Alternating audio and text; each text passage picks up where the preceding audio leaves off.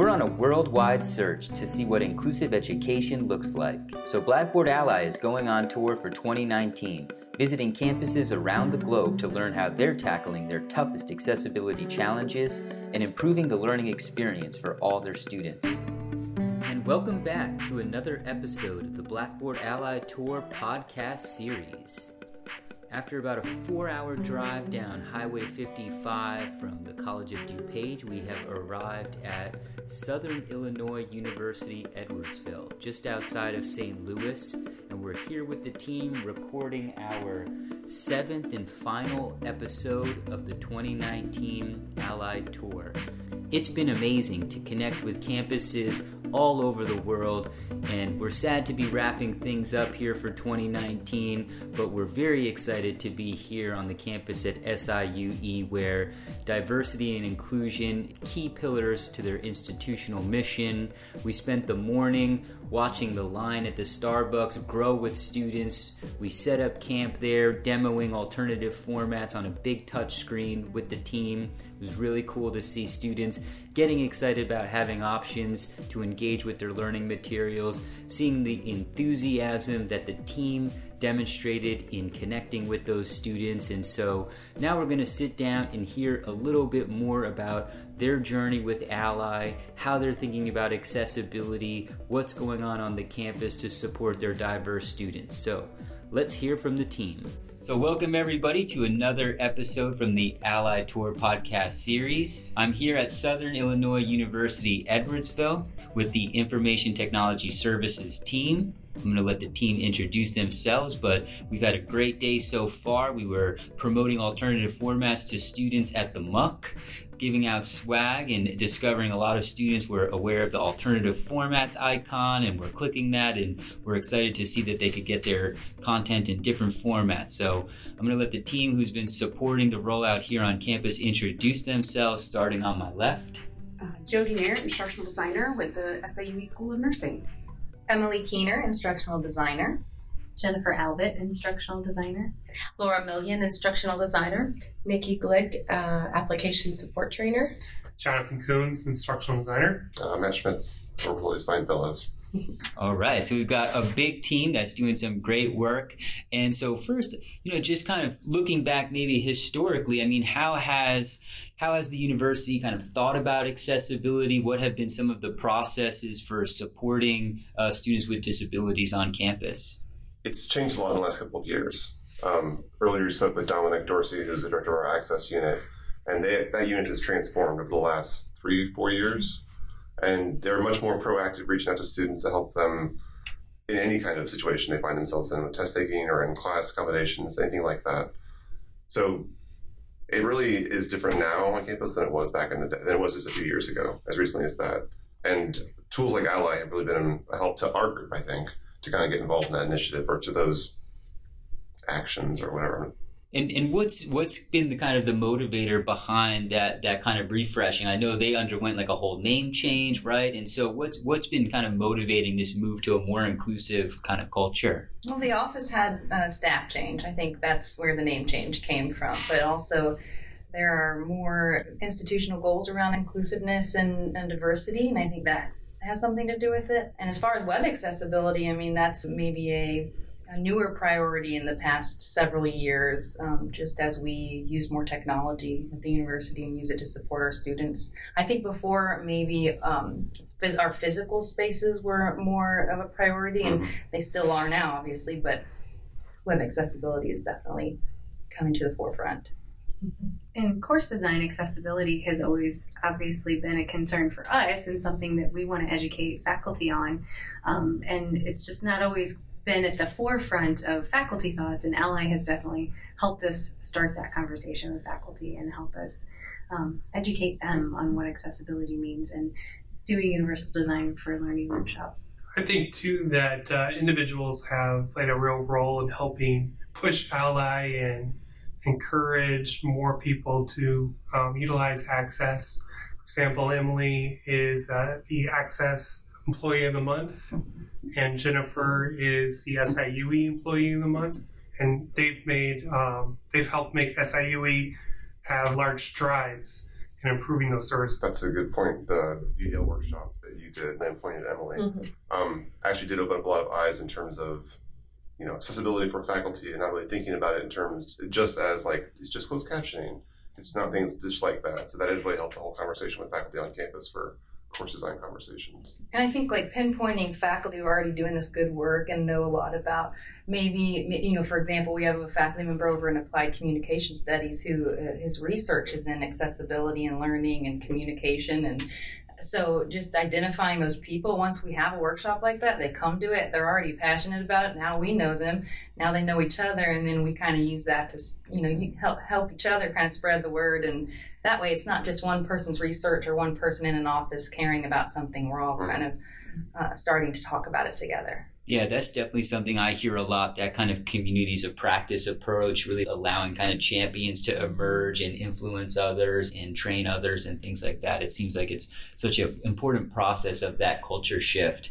So you kind of talked about this kind of shift towards more digital deliveries, kind of using the LMS. So you're all working with a variety of instructors. What are some of the kind of challenges that you see? For example, you're working in the nursing department, right? So when you think about accessibility in that context, what are some of the barriers, some of the challenges that you see in kind of course design in that space? Well, that was one of the initial conversations we had, was the general thought of, School of Nursing students have to meet so many specific physical requirements. So accessibility isn't necessarily the highest priority all the time, but there have been some students who have registered with Access and now are requesting accommodation, and it's making the whole school start to think maybe we need to be more proactive, as Matt was saying, instead of just reactive, because it is a lot of work to be a reactive process for increasing accessibility. And so working with nursing instructors to talk about things like, it's not necessarily physical concerns, but even just accommodating our working nursing students. They need more flexibility in the way content is delivered so that they can access the information when they need it, where they are, whether that's, on their break in the hospital break room or wherever. So being able to say, well, this will help your students if they have to, sit in a busy break room on their phone trying to study. Here are some Ally alternative downloads, is a good resource for them in order to have some flexibility there. Anybody else who's kind of working with different types of faculty, different disciplines, what you're seeing as far as kind of, how are the courses here? Are we looking kind of fully online? Is there hybrid? Is it kind of face-to-face where they're using the Blackboard LMS as kind of a file repository? What do you see across the board? Yes. All across the All board. of it. All of it. Yes. Yeah, I think one overall trend is the use of scanned PDFs. I think that's maybe an overall trend in higher education, and maybe it's a residual of the paper document coming online, but it's a big problem. And I think that's across the board, is the use of scanned PDFs, and then our work of not always doing remediation, but sort of doing the education to explain other options and other ways around it. And I think Ally does a good job of providing guidance on that, that faculty can work through on their own, but we can also use as an opportunity to work with our librarians and other people in the university to find some alternatives. But yeah, scanned PDF, if you had to find one thing that was like all-inclusive issue, it's that. I think. I mean, Laura's worked with those in just in a program design and has had to deal with. Because there's nothing you can do about it. And if you go back, because in time, Instructor had an article from 1987, and so I went back to see if there was a digital copy of that, and the digital copy was what he had, was a scanned version, because 1987 they weren't making digital copies. And so that's going to be an issue as faculty want to go back to older, especially for research, go back to older things. They're only going to find digital or scanned copies. So that's just something we'll have to work with. Yeah, and I think that's why library staff sometimes include somebody who digitizes those old materials. I mean, this is the way I think of it. Here's the utopia I envision. It's one day there will be no need for a scanned PDF, and they'll all be digitized and properly tagged. But until that day, that's the problem. Well, and educating too, because for the longest time, the course reserves up in the library were just all scanned, and they were scanned digitally. And so when we, several years ago, we were trying to figure out how to do a search on these forms that they scanned only to realize that then they're not OCR'd. So it was kind of like, well, yeah, here's all your documents, but you're just going to have to do an old-fashioned manual search because it wasn't scanned properly. So hopefully that's starting to change. And Jody's right, too. It's not just isolated to the School of Nursing. It used to be like meet students where they are, but help them study where they are, too. So like the fact that like, oh, the LMS works on your mobile device, you're totally fine. Doesn't take into account the fact that you're in a busy break room and you may need to actually read the class note before the lecture you watch later on when you're in your second break. Mm-hmm. So it is more, well, it's helped us, I think, to try to teach faculty to be more student-focused in their decisions, what they do. And again, Ally has helped with that, several times. I think that we talk about being student focused a lot, and I think the big part of it is not maybe they are highly student focused, but they might not know what situation the student's in every moment. I think you got to have that empathy and be like, and just ask, like, where are you reading these materials or what? And I think that the Ally reporting helps to see what they're downloading, but maybe even just asking when do you study? What do you do when you study? Mm-hmm. How do you live? Because it's changing and it will continue to change. And Laura and I were surprised to find we did an online retention workshop, and our average age of online students, I think within the past 2 years, was 25. So, it's not your typical straight out of high school students that we're serving. So it's probably people who are juggling families and jobs. And it's our job to remind faculty who their students are and why we're doing this.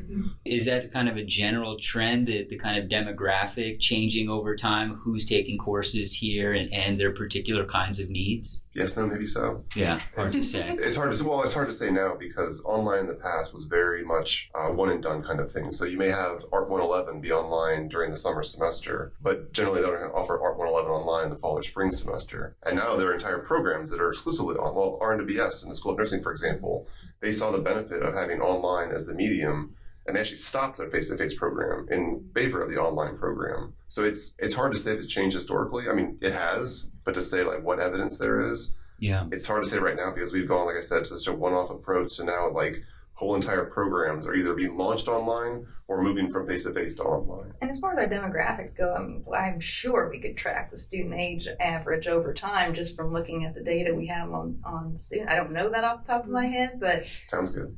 But I'm sure we probably could. I wonder if it's worth it. Yeah, and I wonder if people are sort of, I don't want to say aging. That's not the right. Are they coming back for continuing education later? Sure. Yeah. Do we have more of those students? Well, we also have higher level programs. The doctoral program in the School of Nursing. I mean, the MBA just went online in the School of Business. So that's also why it's hard to say too, because we are offering more graduate and professional programs. Correct. So they would naturally, they would naturally be drawing those students. But so probably the demographics changing because of that too. I think there's probably a lot of factors. Yeah, but in that too, even within every class, it's not necessarily a specific program. Like in our NBS, you have students who just finished their associate's degree and are immediately ready to go on for their BS through our program. But you also have practicing nurses who have been RNs for 20 years and are now coming back, and you have those same students within the class. So your class has to be flexible within every section to meet the needs of a 20-year age gap of students. So the audience is huge. And it would seem that with a lot of these online-only courses or online-only programs, that when students are actually in face-to-face classes, they can kind of come up to the instructor and say, hey, these are the things I kind of need. With online only, and especially if the MBA courses are only 7 weeks long, they have to be ready to jump right in. And so we need to anticipate the needs of our students and what they're going to be able to serve their needs and meet their needs for completing the program successfully, because that's really the bottom line, is we need to make sure our students are getting what they need and be able to be successful in whatever they're coming to SIUE for. Yeah, that's definitely something that I've heard in my conversations with other universities too, is that, students that aren't on campus taking face-to-face courses, they may be even less likely to disclose that they have something. They may be less likely to receive the supports that you would get. And so taking that more proactive approach to, designing inclusive experiences can be really so important for those online learners. So how did Ally kind of enter into the picture? Where did you all kind of discover it? What kind of motivated you to bring it to campus here? Where did we discover it? I think on the EDUCAUSE access list. I think it might have been when we first saw it. And we saw a webinar like early spring. Yeah, we were, it all started. It all started once upon a time. We were looking at captioning. Yes. It all started with captioning, and we saw that we had this sort of hole in our support around captioning, and it was one of those like, whose job is it to caption? Who's doing the captioning? And it was like, well, we're not, and you should be, so hope you are. Like, here's a vendor, good luck. And that wasn't sufficient, and we knew that, so we were like, okay, let's try to rethink captioning and like the budgeting for it, and we just started out looking at like just different accessibility tools, and I know that Ally wasn't an answer to captioning, but it was like a part of the package, because we're like, okay, we found a solution to captioning, a couple of different solutions that would work depending on what faculty needed to do, and then we're like, oh, there's still a gap in how we handle documents, and so Ally was one piece of that, and just awareness. So how can we help faculty with, make their documents more accessible, and also just understand why they'd want to, and give some support around that, and just to complement the workshops and the communication that we've been doing. So yeah, it started with captioning, and it went on to Ally and beyond. Open the floodgates. It almost was, honestly. Like, it was a question we didn't know we were asking. We were like, oh, we need captioning solved. And it was solved. And we're like, oh, there's other parts of this stuff. And we just hadn't thought about that before, really. And maybe that's too simplistic to say captioning is solved. It's not solved. No. I mean, but we definitely met the beast face to face. And we were like, all right, captioning, we're going to do this. And so I think we definitely addressed like the glaring problems with not having a specific process for captioning. And so that happened, and that was good. But yeah, Ally came out of that search. Yeah. So you're doing Ally, you've got captioning services, any other tools in your ecosystem currently that you're using to support accessibility, inclusive design? We just adopted TechSmith Relay, which also includes captioning. So, and that's on every video that's ever created by the university. So students, faculty, staff, whomever can generate captions on their videos. Yeah, as a good starting point, some auto captioning there. Yeah. And then we, I think you could, I don't know if you add this to the list, but we have, obviously there's the built-in wizards, that check for accessibility in all of our document software. And then we have the Adobe product that allows us to do some additional work with remediation, although, we try our best to just create a good document ahead of that. But I think those, and then, I don't know, Access might also have some, they are able to digitize materials, the paper materials and things like that. I would say that's a part of the even software that you wouldn't think is technically accessibility software, like Ally, specifically. Like the nursing, they have no students need accommodations until all of a sudden there was a student in a totally online program having to do a capstone and then actually give feedback to other people doing capstones. And she's like, I can't hear, and I need to see you solid on the screen to read your lips the whole time. And if you're just playing content too, they couldn't do that. So just using other tools inside of things we already have. So we basically use Zoom, and she was fine with that. And it was okay to say we have to have a kind of a split screen experience, but we kind of basically tricked another tool into operating in a way that the student was able to be fully part of the class, fully part of the discussion. Everything was great. And basically it was nice because it was the UDL concept that she brought the other students to her level. And so no one, you couldn't do anything. You had to chat. Everything had to be done via chat. And when you spoke, you had to actually speak. And if you were showing your content, you had to pause, show the content, and then come back. So lip reading could be done by her. And she said it worked pretty well. Yeah, you're actually she was really happy. Yeah, multiple means of engagement there, and expression is really bringing everyone to the same level. And yes, exactly. The faculty who was in that section said she has never had such quality discussion after every student's presentation as she did when she said this is chat only. Wow. When they had to speak into the mic, everybody was like, nope, no questions. But once it was open on the chat, man, they went to town. She said they just, they talked for 10 minutes between each chat. So they might have even just shifted how they do their capstone, how they even teach that. Instructor was contemplating to just give that as an option. Do we want to be a chat group or do we want to be an audio group? See, and I think that's what UDL is really all about, is you're trying to shift how you do your teaching or how you design your experience so that it's better for everybody, and that's what happened there. That's great. Yeah. It makes those online courses more like those face-to-face courses where you actually have those real organic interactions between the students who are in the course and the instructor, so that they're not missing out on that part of the learning experience.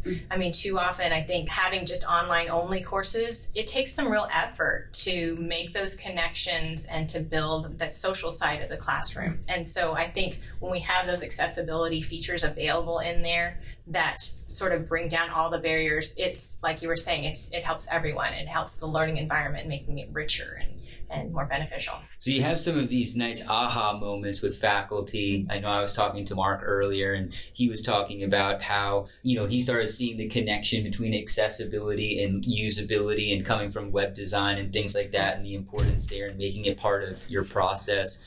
But then I imagine you also have some moans and groans from faculty about kind of, why are you making me do this? And so first maybe going back to when you kind of turned on those indicators in the courses, were phones going off?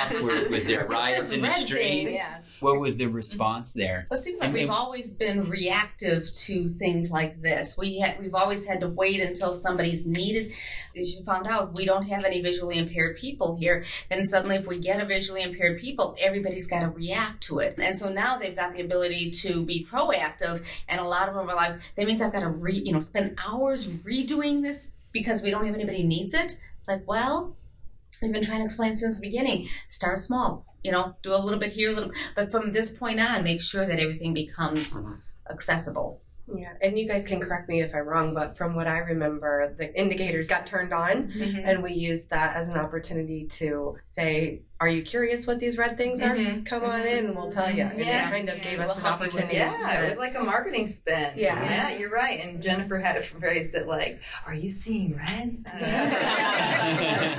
Don't turn those red indicators green. It was a marketing thing. Yeah. What a great way to flip it. And actually, I think we had fewer calls on it than I anticipated. Not to say we didn't have very many. We did, but I thought it was going to be, oh boy, here we go. And I don't think it really was. No, some of the initial ones were like, can I turn this off? That was the fun one. No. So, I can't turn it off. How do I fix it? We built that into our knowledge base. Like a search engine, a key phrase, I guess, was, can I turn these off? Can I turn these off? Like, what are they? Can I turn them off? And so, if you're searching that in our knowledge base, you're going to find like, well, here's what they are. No, you can't. No, you can't. And this is why you don't want to. Yeah. This is really what they're there to help you do. And really then turn it back to like, here's what's providing your students and here's how we can help you turn them green. Yeah, I think that went a lot more smoothly than I anticipated. Well, they're not wrong. The marketing behind it was genius. I mean, it was Jennifer's idea to kind of play on faculty's, not insecurities, but insecurities. Let's just say that. No one will hear this. It's fine. But basically, it was like, how do you want to improve your student experience? Do you want to have all these red indicators? Do you realize that they can't do X, Y, and Z? And so it was really kind of playing to their ability to want to do better for their students. Yeah. And a lot of them reacted very positively, which is fantastic. I'll tell you one gripe. You can edit this out if you want. I got it just recently, and I was very surprised by it because I was like, I kind of understand what you're saying. One of our chemistry professor, he was concerned about the alternative formats translating his handwritten notes. So he makes some handwritten notes. Now we had some workarounds for this, but he makes some handwritten notes and he scans them. And he's like, there's no way. And so they're all formulas. He's like, there's no way it can pick up on my handwritten notes. And I was like, okay, valid concern. Well, what other ways can we get? So we talked about other ways we could make the notes. Can you do it on a video? Can we caption it? Can we do this? Yeah, I could, but I just like to get these out kind of quickly. And this has been my process for 20 years. And I was like, well, I don't think it's going to translate your handwritten notes. I don't think that we can OCR your handwritten notes. And so let's talk about some other ways to do it. So that's kind of where we left it. But I thought I hadn't even anticipated somebody doing that. Oh yeah, and it definitely comes up. Math instructors are notorious for doing a lot of handwriting stuff because kind of equation editors can be a little bit clumsy, and so you do see a lot of math in handwriting. And there is some software out there that is designed to translate handwritten equations into text. Just like any kind of automated conversion stuff, it can depend on how clear that chicken scratch is and how legible it is and things like that. But it's definitely an area of kind of concern and focus for some of this technology stuff is situations like that. And there are lots of those complex situations, right? I mean, Angie, we were talking earlier about some of the business school stuff. I mean, do you want to point to some of those challenges that you see in the content in the business school? Oh, yeah. Well, and actually I had a conversation with one of the CMIS instructors, and he was saying, well, why is there seriously going to be somebody who's going to go into this type of field who is like visually impaired? Why are we doing this? And I said, well, one, it's the law, too. And, we need to meet our students' needs overall.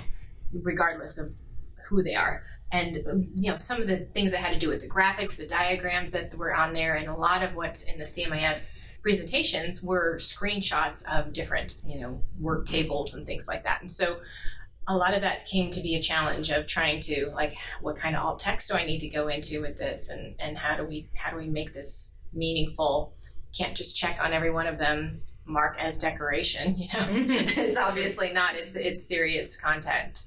And so that was one of the challenges I found specifically in that area. Yeah. Along the same lines, a challenge I had with a CMIS instructor yesterday is that she gets a lot of her PowerPoints from the publishers, and they're not making their materials as accessible as they should. Because you put a PowerPoint up there and it's bright red, and and if you try to go through it, you have everything from images, little bars in the background as part of the design that are coming up without all text. And I think I had over 300 on a PowerPoint that only had like 30 slides on it. And because it was all that in the background, that was the problem. And, it's like, faculty don't have time to deal with and that. They shouldn't be. I mean, that's a spot where you have the power. I think as the faculty member, as a department, as an institution, no thank you. We don't want your material if you cannot comply with these standards. And it amazes me that they don't, and even some of the professional, like Wall Street Journal, Harvard Business Review, they're not tagging their PDF files, and they're not. They won't until somebody starts yelling about it. I think that's what you have to do. Empower the people, empower your faculty, empower yourself. I mean, don't stand for that. That's not okay. And there you go. Well, I had one instructor who was sharing documents for a capstone course, and really they were articles from Harvard School School of Business, and then they had some from the Economist and New York Times. And he's like, well, I subscribe to these, so I'm just putting them up there. So we started having conversations about not only accessibility, but copyright and fair use. So I connected with the library, the research librarian, and so not only are we taking care of the accessibility, we're also taking care of being compliant with our fair use and copyright. It takes a village, I think. It takes a village to raise up accessibility. Well, and the instructor didn't know what he didn't know. Seriously. I mean, and I had an instructor tell me, I know my content, but I never did any courses on how to, the pedagogy side of that. So those kinds of things are really where we're here to help with those things. Exactly. That's what we're here for. Yeah. And what about on the flip side of it, this kind of student-facing part of it, the alternative formats? What have you kind of seen? Have you gotten any feedback from students about using those formats? What do you see kind of from an instructional designer perspective, the value of those alternative formats? They don't let us talk to the students. No, from those reports though, I was so surprised to see how few people were downloading the MP3 versions of a text. I thought for sure that would be the number one downloaded, but it was. Oh, let's see if I can remember. I missed part of our session today. Was it the OCR PDF? Tagged PDF. So tagged PDF. Yeah, and that's what it was during our first review too. And I was surprised by that. But I guess that makes sense. They're probably getting it down for their maybe some mobile viewing or something like that. Well, and sometimes they go through and they're like the first thing on the list. They click on that. They're not necessarily going all the way to the bottom and going, "Oh, look, I have this." Especially if they're looking on a mobile device and they have to scroll a little bit to get to see that. But I know the response for some of the students today, just finding out about it, they were really excited about this. They thought, at first they're like, no, don't. I'm like, no, really, you got to see this. This is a great study opportunity, and you can listen to it while you're reading it and everything. So you've got two modalities of having this information coming in, and then you can do it all at your own pace, and you don't have to sit here and try to, do it all at eat the elephant all at one time. You can eat it one bite at a time. Well, we had talked to a student at the beginning of the semester when we had a booth for Welcome Week, and she was excited because she's dyslexic, and she was really excited about being able to have a print version and an audio version so she can listen and read at the same time. And same thing with the students where English is their second language, is that if they don't read as well as they hear, they can hear it at the same time. So we've had a few students interested in both because of it. It's not a learning disability necessarily. It is, just the way things are, and that's helping those students. I think once they learn and they know what the product's really all about, I think they're just too afraid to click that little A after their documents. I don't know what they think is going to happen. I think more people are clicking that than maybe we assume too, just by looking at the reporting. And also when we talked to them at the last event, I've seen that. I had so many students tell me like, yeah, I've seen that, or I know what that is, and I was surprised because I thought it would be us just promoting it and letting them know that it exists. And like, oh, yeah, I think more people are probably clicking it than we give them credit for. I mean, yeah, you could look at the data review and see that they are. I think the exciting thing is about like today's experience of being able to share it with a few people. We may not have been able to reach, more than half of our, or even, we reached a small chunk of them, but they're going to tell the other friends that they are in classes with like, hey, did you see this? This is really cool. And it may not even necessarily be something they use, but they may know somebody who needs it, that it would serve their learning needs. And so... Or you stumble upon it in your final semester and you're like, oh. Exactly. Oh, should have had this. Ally, where have you been on this? Yeah, well, we hope that they don't fall into that sad position, but they might. That would have been me, for sure.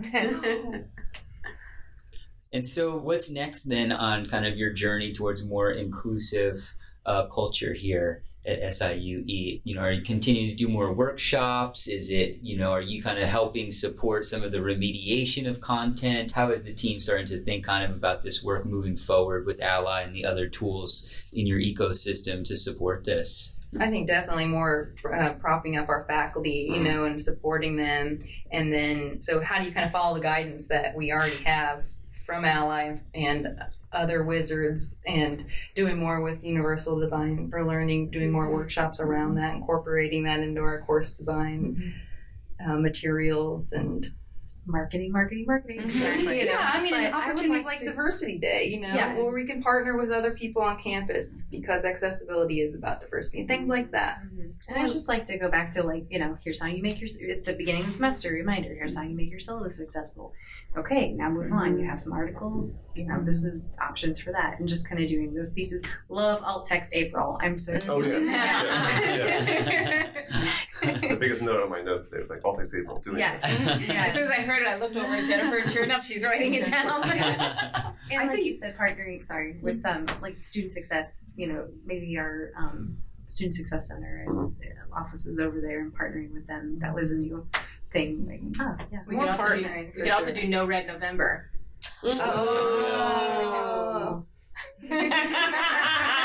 Next year. We've got 3 weeks before. Yeah, we can pull that together. 2.5 weeks. Come on. Yeah. I think we're in a cool position too in our department because it's sometimes easier to start to push things like this when something is new, and we work with new programs and new courses that have not been taught here before, and we get to touch new faculty with orientation. And so hitting the new people, hitting the new programs, hitting the new courses so that it's just there, it becomes part of what you do and part of your practice, as opposed to like, oh, take this course that you've been working on and you've taught it 7 times and now we're going to go through this with a fine-tooth comb and help you fix all the issues. We have to do that as well, but it can kind of trickle up from the new stuff too. It's all education, honestly. It's marketing, it's workshops, it's supporting faculty and students, it's changing the way you do everything, just educating people and continuing to do so. Yeah.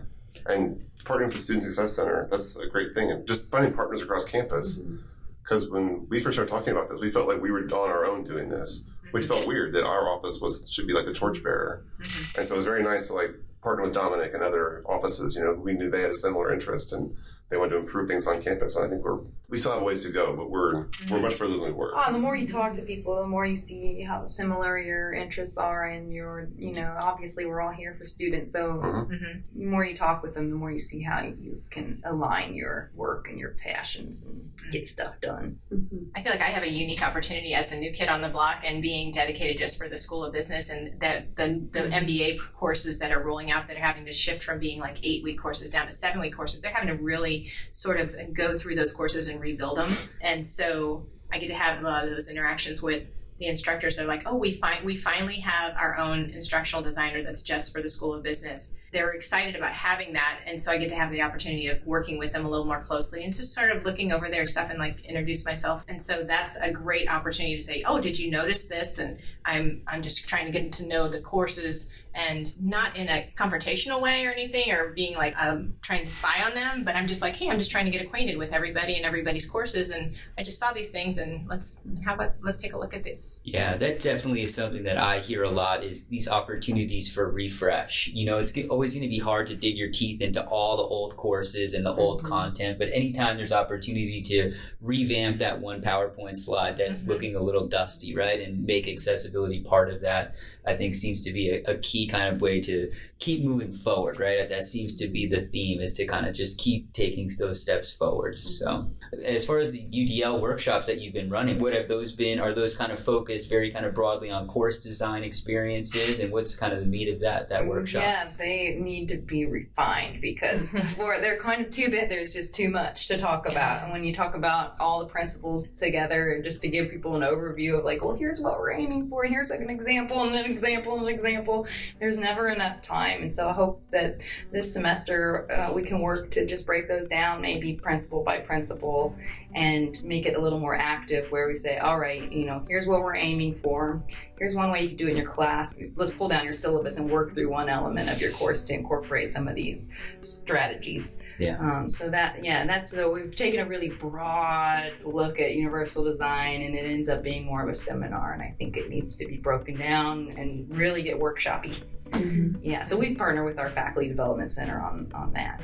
Cool. All right. Well, thanks everybody for joining us on the Allied Tour podcast series, and good luck on your journey to more inclusive education for all your students. Thank you. Thanks so much to the team at SIUE for sharing a little bit about their story. As you can hear, common themes that really resonate across these podcasts, the interest in supporting not just their students with disabilities, but all of their students, taking that universal design for learning approach, providing opportunities for students of all kinds, all abilities, all needs, to leverage alternative formats, to have access to accessible content that's more usable, that's going to help them be more successful in higher education. And so with this, we're signing off for 2019. It's been a great journey, and we're excited as we move into 2020 to bring a new focus to data and research, to really take advantage of the rich stories that we learned about, that we heard about on our journey, and use that as kind of qualitative data to contextualize and bring meaning to some of the quantitative data and investigations that we're going to embark on in our data work during 2020. Look forward to reconnecting with folks and continuing on our journey on the road to Inclusivity. Join the tour along with the rest of the Ally community at tour.ally.ac. You can catch the latest updates on Instagram and Twitter at #AllyTour2019, and listen to stories of inclusion from our community champions on the Ally Tour 2019 podcast series, available on SoundCloud or in your favorite podcast app. We'll look forward to seeing you at the next stop on the road to Inclusivity.